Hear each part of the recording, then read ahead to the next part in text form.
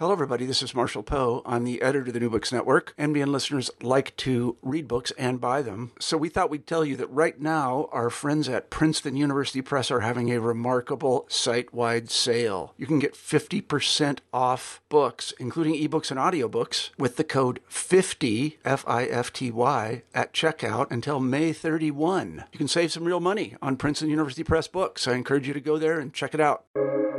Welcome to the New Books Network. Hello everyone, and welcome back to New Books in Christian Studies, a channel on the New Books Network podcast. I am your host, Crawford Gribben, and today my guest is Shawn Wilhite. Shawn teaches at California Baptist University, and we're talking to Shawn about his new book, The Didache, a contribution to a series on the Apostolic Fathers that he edits for Cascade Books. This book published in 2019. Shawn, it's great to have you on the show. It's a fantastic commentary. Congratulations and welcome. Yeah, I really appreciate that, Crawford. Thanks so much. Delighted to be here and delighted to talk about the book as well. Well, before you talk about the book, could you tell us about yourself? How did you come to begin, first of all, the Apostolic Fathers commentary series, and then to think about the Didache as your particular contribution to it? Yeah, great set of questions. So just kind of generally talking about research interests and how we got there, how I got there, that general story. So I'm in the middle of my PhD program and in a Latin course, and I'm in a Latin course and then an early Christian Greek course. And for the first time laying my eyes on the Greek of the Didache, and my patristics professor hands me a book and says, I would like you to review this. And they were kind of two events concurrent with one another. I'm reading the Greek Didache for the first time, and my patristics professor hands me Thomas O'Loughlin's book on the Didache and says, I need you to review this for me. And it just captivated my interest.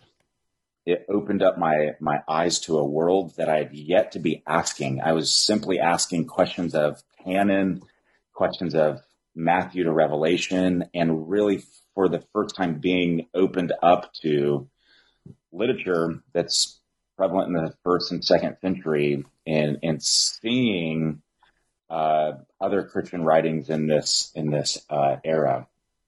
And so I ended up kind of teaching a Greek reading course on the Didache, simply to kind of just pursue this a little bit more. How can we read, and just kind of gathering a few people and start to read the Greek, talk about some of the Greek features of the Didache. And if anyone's familiar with Greek, it's much simpler in comparison to other early Christian writings. Another aspect to this, though, that really helped to secure my interest, the Didache world, in terms of scholarship, it feels quite small. There's about 15, maybe 20, kind of spread out across the globe. But little did I know that in the middle of my interest of finding this text, Professor Clayton Jefford, is a premier Didache scholar, lived about an hour away. And we had met multiple times. And my interactions with my patristics professor, my interactions with Professor Jefford, and then some of my interactions at SBL really started to, okay, I'm hooked. I don't want to write on anything else but this. I was wrestling with maybe a topic on Hebrews for my thesis, and could not get beyond Didache. It was the Didache or Hebrews, and I ended up choosing Didache, and then chose a few other projects in that, and one of those projects was this commentary. The interest in the Didache has only been cultivated since then. It's a simple book. It's very fascinating. I have too many questions of the text and not enough answers of the text, and that's always good for research ventures. It's always good for research ventures, knowing that I'll probably never satisfy all the questions that I have of the text. That's probably a good start. How did I get interested in the Didache? Where did that come from? And how that kind of get secured? Well, Shawn, you describe it as a simple book, but as the hundreds of pages in your commentary attest, there's a lot to discuss. That's right. A lot to discuss. Right. But before we jump into that, could you tell us what is the Didache and what are some of its key themes or teachings? Yeah, no, it's a really good question, and really one of the simple questions to begin with, kind of the who, what, where. Well, the Didache is one of these fascinating works, and I'm sure many of you and your listeners will know it doesn't come with an author. The inscription reads as the Didache, and then it has kind of this secondary title, the teaching of the Lord to the Gentiles by the 12 apostles. And so it comes down without an author, but it claims to find its hook, or it latches on to the authority of the 12 apostles. So somehow this book and this writing is latching on to the apostles. I don't think that one of the 12 wrote it. This is a very common practice to provide falsely attributive authors to works to then provide kind of authority or kind of giving it life, if you will. So it comes down to us without an author, and the authors that it does claim, it's pretty suspect that would even be the case. And then the contents, the contents themselves are quite enjoyable to work through. First half of the book, first 6 chapters of the book would be the two ways tradition. In this two ways, the author provides sort of the reader these two pathways. You have one of life and you have one of death. And for 5 chapters details the ethics that are involved within both of these ways. With the way of life, there's a number of Jesus tradition that kind of comes out. There is some recalibration of Torah, and there's some use of some Psalms, but not really. Like it's hard to say the author quoting, but it feels like there's this reverberating kind of motifs, if you will, of older texts, and obviously even texts beyond canon that are used. After these two ways texts, the author or the authors, kind of unsure kind of who is compiling this, then devotes about 4 chapters to cultic practices. And what I mean by cultic practices is what would the community use to express its worship. Here you have baptism, you have fasting, you have prayers, and then you have a lengthy teaching on the Eucharist, lengthy exposition of or teaching on the Eucharist. And the teaching on the Eucharist is going to be quite fascinating. I hope we end up talking about that a bit more as well. And then after the Eucharist, we have 4 to 5 chapters again on what does the community do when and if itinerant travelers come into their community.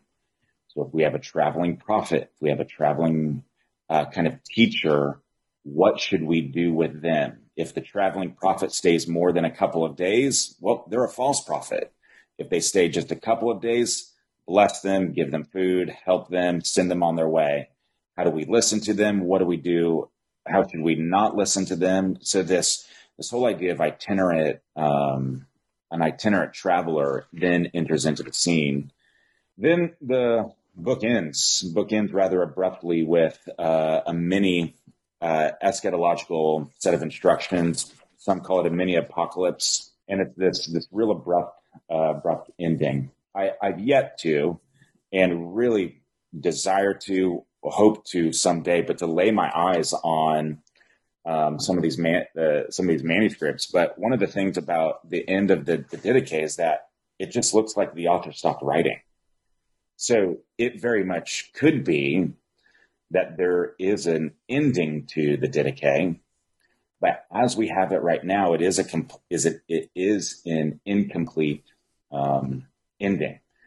And one of the things to add to this, which would help, if anyone's familiar with text criticism, often, right, this is not hard and fast, but often earlier manuscripts are better, or more geographical dispersion, more helpful. Hopefully, if we're looking at ancient texts, you have a couple manuscripts to choose from. the Didache is pretty problematic because there's only one full manuscript that dates to the 11th century. And so we're reading about a 2nd century-ish culture, 1st century-ish culture, general, but we're reading it through the lens of an 11th century manuscript. And so that just poses tons of difficulties to say, I wonder what was added. I wonder what was taken out. I wonder what was modified. And so some of those kind of critical questions do come to the fore a bit more when looking at the Didache. But at the end of the day, even though there are smaller fragments that we can appeal to, at the end of the day, we just have to use an 11th century manuscript to try to reconstruct a 2nd century world. So, Sean, you've let us know there that there's no authorial attribution to this that we can take seriously. Mm-hmm. You've also told us that there is quite a chronological spread in terms of possible moments of composition, and that's something you deal with in the book, isn't it? Especially in relation to some of the gospel traditions. But are we able to know who the book was written for? Yeah, that's a good question. It's one of these items where we have guesses, and sort of where I land in the Didache or in my commentary. This is where I landed on this issue, and just realized that, man, as many Didache scholars as there are, there's as many views as there is on this issue, is what it feels like, because of some of the historical difficulties. I would be more of the persuasion of the Didache being closely connected to a Matthean setting, and so what that would put me as is maybe Didache as the recipients, maybe Antioch area, maybe Syria area, roughly 1st, 2nd century, who are reflecting on Matthew. And so the gospel that, if quoted, the gospel that is most often alluded to and or possibly quoted is exclusively Matthew. No allusions to John, no allusions to Mark. There's a couple allusions to Luke, but it's Sermon on the Mount material, which also finds its voice in Matthew as well. And so that raises that possibility. So because the Didache shows almost exclusive awareness to Matthew, it's almost like we're reading early readers of the Gospel of Matthew. And so that would put, I'm gonna land on the side of the full compilation or the full gathering of Didache material is in a Matthean setting after sort of the Gospel of Matthew is provided to the community. It could be early on, but what's quite fascinating about the Didache in this is 1st century readers is a little bit different than its 3rd and 4th century reception of the Didache. And here's what I mean by this. There's a couple of traditions that allude back to Didache as a name, or Didache 1 to 6, chapters 1 to 6, later on in the somewhat in the patristic era. Eusebius appeals to Didache and says this is valuable literature that could be read by Christians. He distinguishes it from scripture, or distinguishes it from canon. It's kind of his more famous list. The Didache appears in that, as well as other apostolic father texts. And then you have the Constitutions, which is probably a 4th century text that talks about early Christian liturgies, early Christian kind of church gatherings. So because of that, it's raised kind of questions, what is the Didache? If we read the Didache as a whole and as a literary unit, it seems to be this catechumen type set of instruction. Also, what does the community do with travelers, and how do we kind of live out our ethic together, knowing that the Lord will return, but it's kind of vague of what that eschatology will look like. And so if there are some more critical scholars that would look at the Didache to say all of these are compiled much later totally fine. In the commentary, I tried to take a unified approach. Didache 1 to 16, if read as a whole, what would it produce as readers? And most likely, kind of this catechumen kind of instruction for new converts and their joining of the community. So, Sean, if the Didache has this catechetical formation purpose, is it Trinitarian? Yeah, that's the question, right? That's a good question. So, the Trinitarian doctrine of the Didache, it's quite enjoyable to look at. If I can kind of tell a couple backstories as well. Part of my current research now is looking at Trinitarian theology of the 4th and 5th century, which, as anyone knows, like we're post Nicaea, we're post Constantinople. I'm right before the debates of Chalcedon, the debates of that coincide with Ephesus, and so when we look at Trinitarian theology in the 4th century, it's very sharp, and we're looking at very specific sets of dogma. But when we're talking about the Trinity in the 2nd century, we're talking about incipient or very nascent forms of Trinitarian thought. The Didache does show an awareness of the Trinity, but it's very vague. In Didache 7, it mentions the baptismal formula. So how are we to baptize? And what's really interesting here is that as the threefold process, after you've reviewed these things, you baptize in the name, and then it lists the three identifiable persons, Father, Son, and Spirit. But if we don't have running water, we can use still and warm water. But if we don't have still and warm water, we can pour over someone 3 times. We can pour water on the head. And even when we pour water on the head, we're doing this, according to Didache 7, still in the name of the Father, Son, and the Spirit. So I bring up that example right away to say it's aware of Christian thought. But how deep is it? It's not very deep on Trinitarian thought as a whole.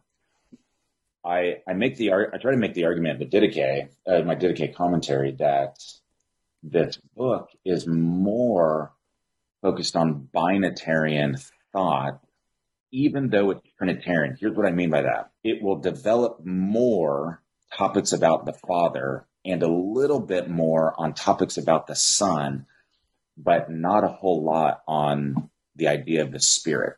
So yes, the Didache as a whole is Trinitarian, but it's pretty weak in terms of its theology. It's pretty low in that regard. Its Christology is predominantly found in the Eucharist liturgies. That's where we see the discussion of the Father. We see the discussion of the Son, how the two relate together. Both in Didache 9 and 10, we see Father and Son relationship. Both times, the Father is the giver, the Son is the revealer, and the Son provides life of some sort. So in this sense, there's even activities that are somewhat applied to these persons, but the Didachist, who I'm kind of referring as the general author, the Didachist doesn't really denote, like we can't read the Didache like we're reading a post-Nicene work, because its Trinitarian theology is so low, or we have too many questions to ask of it to want it to be a good Trinitarian document. But it shows awareness of it, which means the Didache is a Christian work at that point by demonstrating Trinitarian thought. It's striking, isn't it, that even if the book is a little bit undeveloped in terms of thinking about theology proper or Trinitarianism, it does, as you indicated before, have a very robust sense of church order, of sacramental importance, Oh, yes. of the importance of baptism and the Eucharist. How does all that work out, and what does that tell us about the nature of the early church as a sacramental community? That's exactly right. No, that's exactly right. And if you look at the whole, that's almost a driver of the book in the sense of how does this community gather together? I don't want to push this category too far because it's a biblical studies category within looking at the relationships of early Judaism and kind of the rise of the Christian faith, Christian tradition, and kind of this separation and real clear lines of distinction. The Didache sits right in the middle of those movements of separation, because you read many portions of this book and you're thinking, oh, this sounds like it has a Jewish heritage. And that's right, it does. There's many things in here that reflect kind of Jewish backgrounds or ancient Jewish kind of culture. But then you see some lines of separation and you're thinking, oh, that was an interesting move. Why that one? And I'm going to point one out here in a moment. Why did that move and that form of separation, which sort of gives rise to, it raises a few questions in my mind just as a historian here. What's the role of religious identity in the first and second century as after the Christ event? And so after the coming of Jesus, how do early Christians view themselves in relationships to others and in relationship to themselves? And one of the interesting things here, the Didache, especially in chapter 8, is where we see this kind of come to the fore. It uses Sermon on the Mount language and the language of hypocrites, and it uses the order or topics that are mentioned in Sermon on the Mount chapter 7.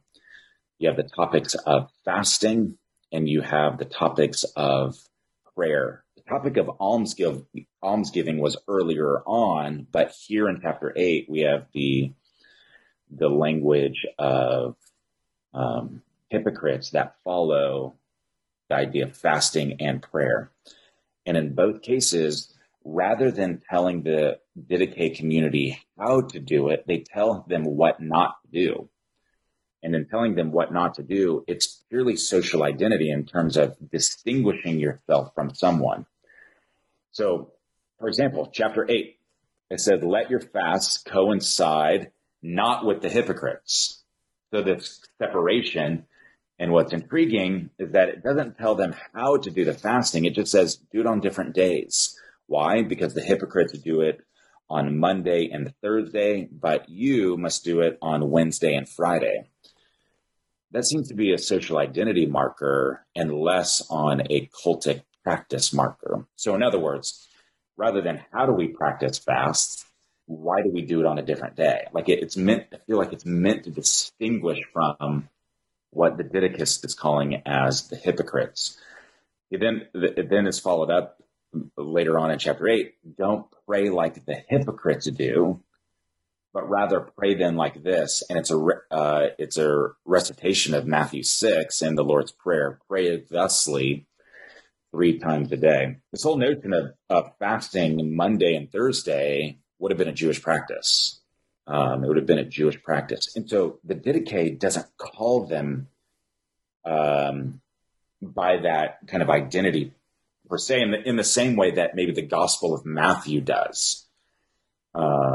So in helping identity formation in the first century is so heightened, I would say, in the book of the Didache, maybe over the clarity of Trinitarian theology, especially kind of going back to the last question that you just mentioned. Mm. And so the formation of identity is part of kind of this community's concerns. What do we look like? How do we act? How are we to receive others? When someone wants to receive our community, we need to make sure their ethics look okay.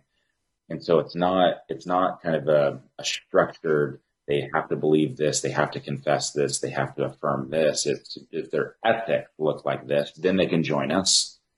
And in joining us, this is the ethic that they keep. So it's highly ethical in that sense and formative of one's identity. And I think communal identity at that as well. And in addition to being a very ethically driven document, as you just emphasized, it's also driven by eschatology, isn't it? What does the Didache teach about eschatological expectations?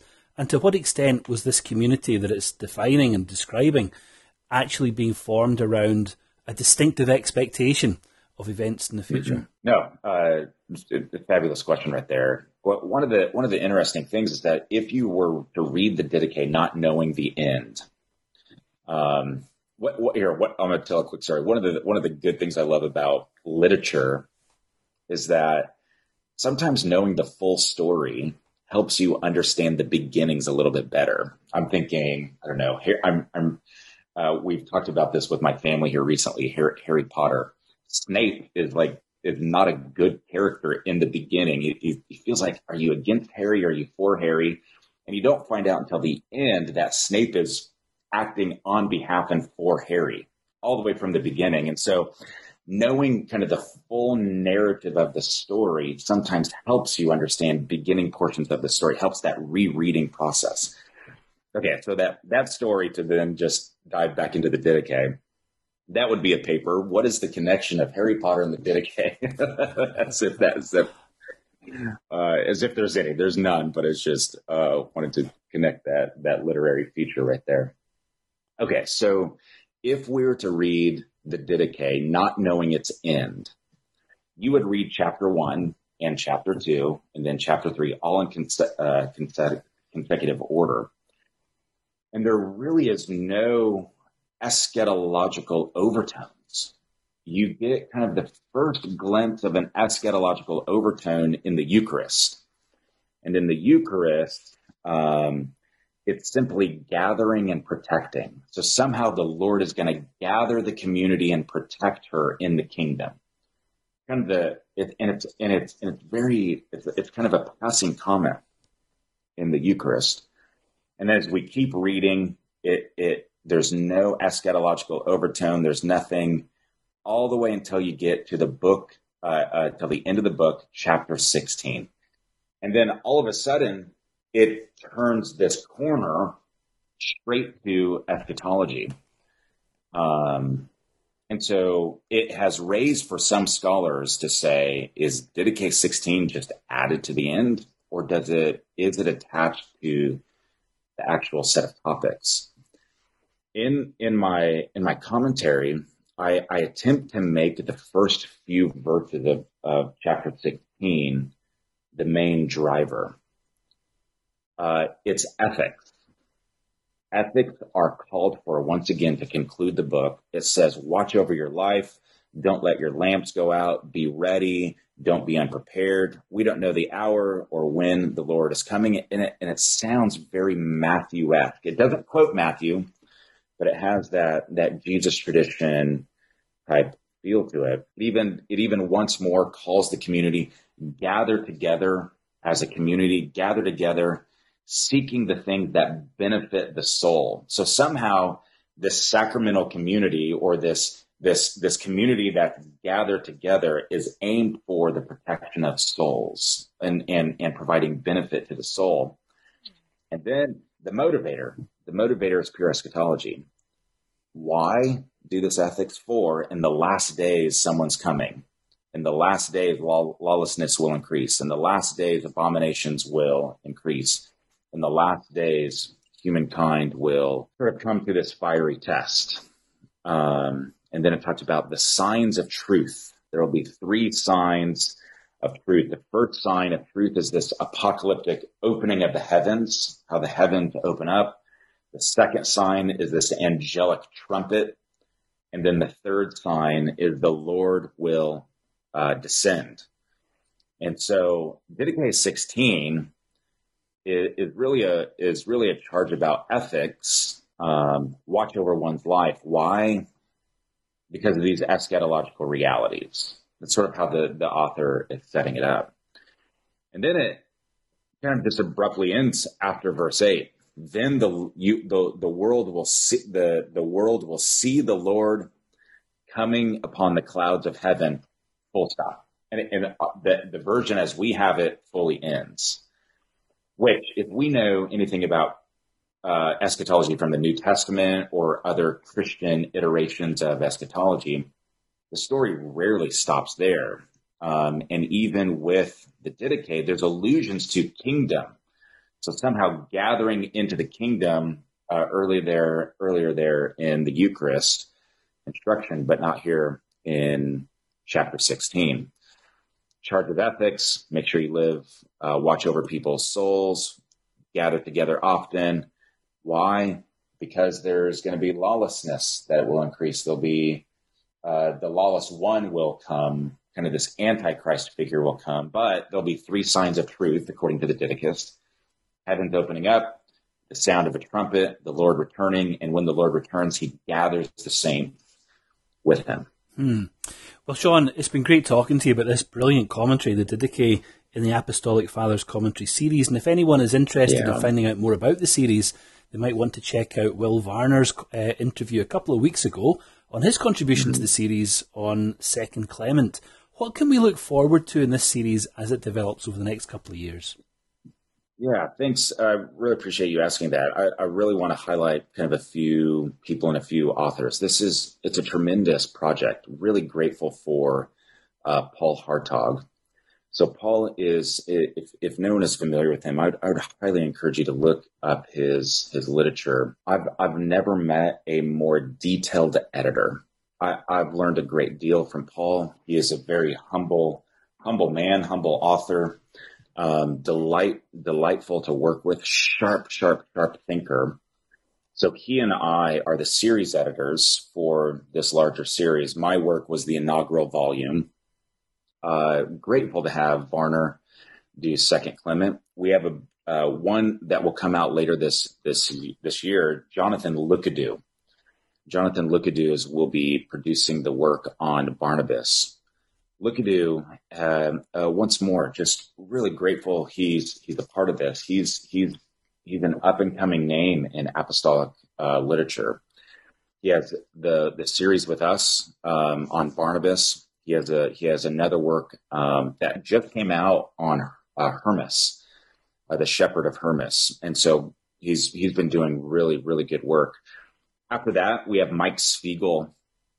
Mike Spiegel's producing the bigger work on the Shepherd. If anyone is familiar with the Apostolic Fathers in general, the Shepherd is huge in comparison to other works. And so looking forward to Mike Spiegel. So Lucadou and Spiegel are the next 2 coming out. This project will be, our end date is 2026. So we're hoping to release 1 volume a year. That's sort of how all of our authors are kind of lined up as is. And so inaugural volume in 2019, and hopefully it'll end in 2026. And yeah, really grateful for the lineup of authors. And how much space do we need to clear on our shelf, Sean? Is it we're talking 6 inches, maybe 9?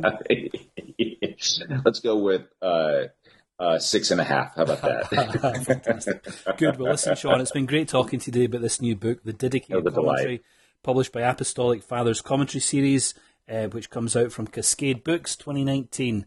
And it's been great to hear more about the project. So thank you for your time. It was a delight to be able to talk about this. Thanks so much. And thanks for everyone else for listening in today. I'll see you next time on New Books and Christian Studies, a channel on the New Books Network podcast.